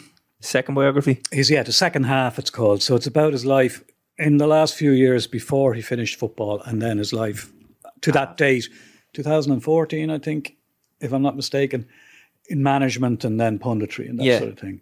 So the practicality of it was, because Roy lives in Manchester and I live here in Dublin, obviously, is that once a week I'd get the first flight out to Manchester and Roy would book a small hotel room and a neutral space, we decided, so we wouldn't have the distractions of home life and things like that. We get straight down to work, 4 hours,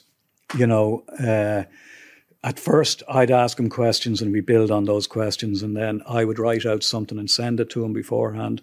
And the next time we'd meet, we'd go through what I'd read, and I'd point out stuff I think needed more attention, and he'd read over what I'd done and said, I don't think I want to say that. I want to say it differently. Yeah. So when, you know, ghostwriting in my imagination is that somebody gets bare facts of somebody and then writes out the story. Whereas with us, it was very much a partnership. So the second week, he came to Dublin. He'd get a flight to Dublin. By then, he was also Martin O'Neill's assistant, you know, in the Ireland job. So sometimes he'd be over in Dublin anyway, and we grabbed the opportunity. And there's a hotel right beside the airport, and I'd book a little conference room there. I think it was about 30 quid. And we'd stay there for the 4 hours and move on, and then either he'd go home or whatever. And so we did that back and forth for about, I think it was about 6 months. And it worked out brilliantly, really, really brilliantly. It was such I can't imagine it being any better. He was just a great guy to work with, you know. So if somebody, I don't like quibbling too much, but somebody says you ghost wrote, to me, it's not false modesty. It's unfair, because to me, it was an experience that we both went through. Yeah. And that it wasn't him handing over the raw materials of his life and telling me to get on with it. That it was very much back and forth. And I learned so much from him, because as a football lover, learned so much about the reality of, you know, the way journalists, you hear them on the radio all the time talking about he lost a dressing room. Yeah. And I'm wondering sometimes, how does he know? Your man's never been in a dressing room since he was 7, you know? So actually to learn so much about it and things about the reality of the working day. And then when Roy started talking about the physical pain that made him end his career up at Celtic, and he described it in only a way that he could. I remember him talking about my hip was screaming at me. Yeah. Barking at him. Brilliant. You know, and that's not ghostwriting. That's he said that. Yeah. I put that down on the page, and he made more of that. And he described, and brilliant to witness it happening, but then brilliant to put it on paper and realize it works. It's really good. So it was very much a partnership. But the practicality of it was, I went there, he came here. I went there, he came. And how did you get the call for that? Because you would have been more fictional. Yeah, I got a very short email from somebody I didn't know from a company. Would you be interested in writing a book with Roy Keane? How does that come about? Like, that's just Roy's decision. I have a feeling that when the idea was put to Roy, I was one of the names that was suggested, and he said, "Yeah, I'd be Because interested." Dunphy done the forcing, didn't he? Yeah. He did, yeah. And he obviously got the sack then because he was dirt. Well, No comment. I'm not saying anything. I'm not saying anything. Variety, isn't it? It's variety, change her up. Different conditions, different. You know. I think it's just a strange one because you would have been more fictional. They made a sub at half time. Well, that's why it's called the second half. That's what made it. When I got the timing was good as well, because I just finished one piece of work and I hadn't thought up another one. Right. So ping, this email arrives, and the timing was good and it was intriguing because I'd never done anything like that before. Yeah. So it was an adventure. Yeah. I only ever, and this goes right back to the very beginning, I've only ever done things that I really want to do. Because if the energy isn't there, it's not going to happen. It's going to be dreadful. So I really thought, well, this is really a step into the unknown. And we met before we decided to do it. And I think by the time we'd finished, we'd kind of convinced each other that this is something we could have a go at. Yeah. Because I thought what I really wanted to do was to capture the way he spoke and communicated on paper so that you wouldn't get a sense that this was me writing on behalf of him, that it was him. And that's, to me, that was the challenge. That's what I wanted to do. And it worked out. It was, I don't know, that's 7 years ago, and I still feel just a mere mention of the book or the name, I just feel this glow. It was Joy. Yeah, brilliant. Yeah. Right. Joy, you got the word there, yeah. Last question I have, right? I'm probably going to sting you here. Greatest player to ever pull on an Irish jersey? The answer, I should say Roy, but I would say Paul McGrath. I think you said this to me before as well. I said Roy Keane, and I think you said no. You said Paul McGrath, did you not? No, I would say Roy Keane. I'd say Roy Keane as a player, though. Like, as a United player, not for what he did. Do you get me? As overall, you're talking. Yeah. I mean, it's irrelevant. I mean, to me, the question you asked was the greatest player. Yeah. You didn't say whether who had the best Ireland career. Now I said the greatest player. Yeah. The greatest player. It'd be hard to go against Roy. Two incredible players, and I mean, it's part of the fun of this type of conversation. But you know, to my mind, I can visualize them both. You know, amazing, and being in the old Lansdowne and watching them And I think there were times when Paul McGrath was like 4 people at the back. And then when he played in midfield, he always seemed to be, he was a solid wall between the opposition and the goal. And then he scored the odd goal. He was just extra. It was a joy to watch him, you know, and his sense of where he should be. And then it was Roy back and forth, you know, amazing, breaking up things. But they were both quite extraordinary, I mean. I genuinely think if Roy Keane was English, now I know he's played for Ireland and he would have had to have a career for England, but if he was English, the media would put him up there with Gascoigne. Of course they would. Oh, yeah. I think they literally, it's a discredit. They don't give him as much credit as he deserves. Yeah, I'd agree with that. But I think about that, ask me the best Ireland player in an Ireland jersey. That's only. different. It'd be hard to go against like the likes of Robbie Keane and that, you know what I mean? Just the goals. Yeah, that's I different. mean, it seems, you know, one where you're having a harmless game, but you'd hate to think there's somebody listening feeling a little bit hurt because they're not included. Yeah. And you said Robbie Keane. And there was a lot of sneering at Robbie Keane when he was actually pinging the goals in, you know, because he doesn't score against the good teams. Well, actually, very few people score against the good teams. That's why they're good. You know, but he scored a hell of, you know, we'd love him now, wouldn't we? Yeah. You know, he was brilliant. You know, there's some really, going right back, John Giles. I mean, I feel now guilty not mentioning John Giles. He was, you know, incredible, absolutely incredible. Long before our time. Yeah. Yeah. Right. Look, listen, that's a wrap, isn't it? Can I go home now? Yeah. We let you go, Roddy. Roddy, thanks for coming in. We really Pleasure. do It was a appreciate pleasure. it. I enjoyed very it. much. I Really really do. enjoyed it. I think when people look at our podcast and what it is, I think You explained it very good to me earlier. You said, how can us two lads from a working class area from the inner city in Dublin have a podcast and not have Roddy Doyle on it with the opportunity to have Roddy Doyle? So that's what. so That's lovely. it worked all So right. throw us that few quid when you have it there ready for that nice little plug. Right, we'll wrap her up. Yeah. Right, please. take us out, Johnny. Boom. I'm starving. Subscribe to this podcast for free on the Go Loud app. What you waiting for? Put your back in it. Just a little more. Throw your weight in it now. Tell your body you're dead. Walk it hard and long. When you finish that, The hip knocker. go down, go down, go down.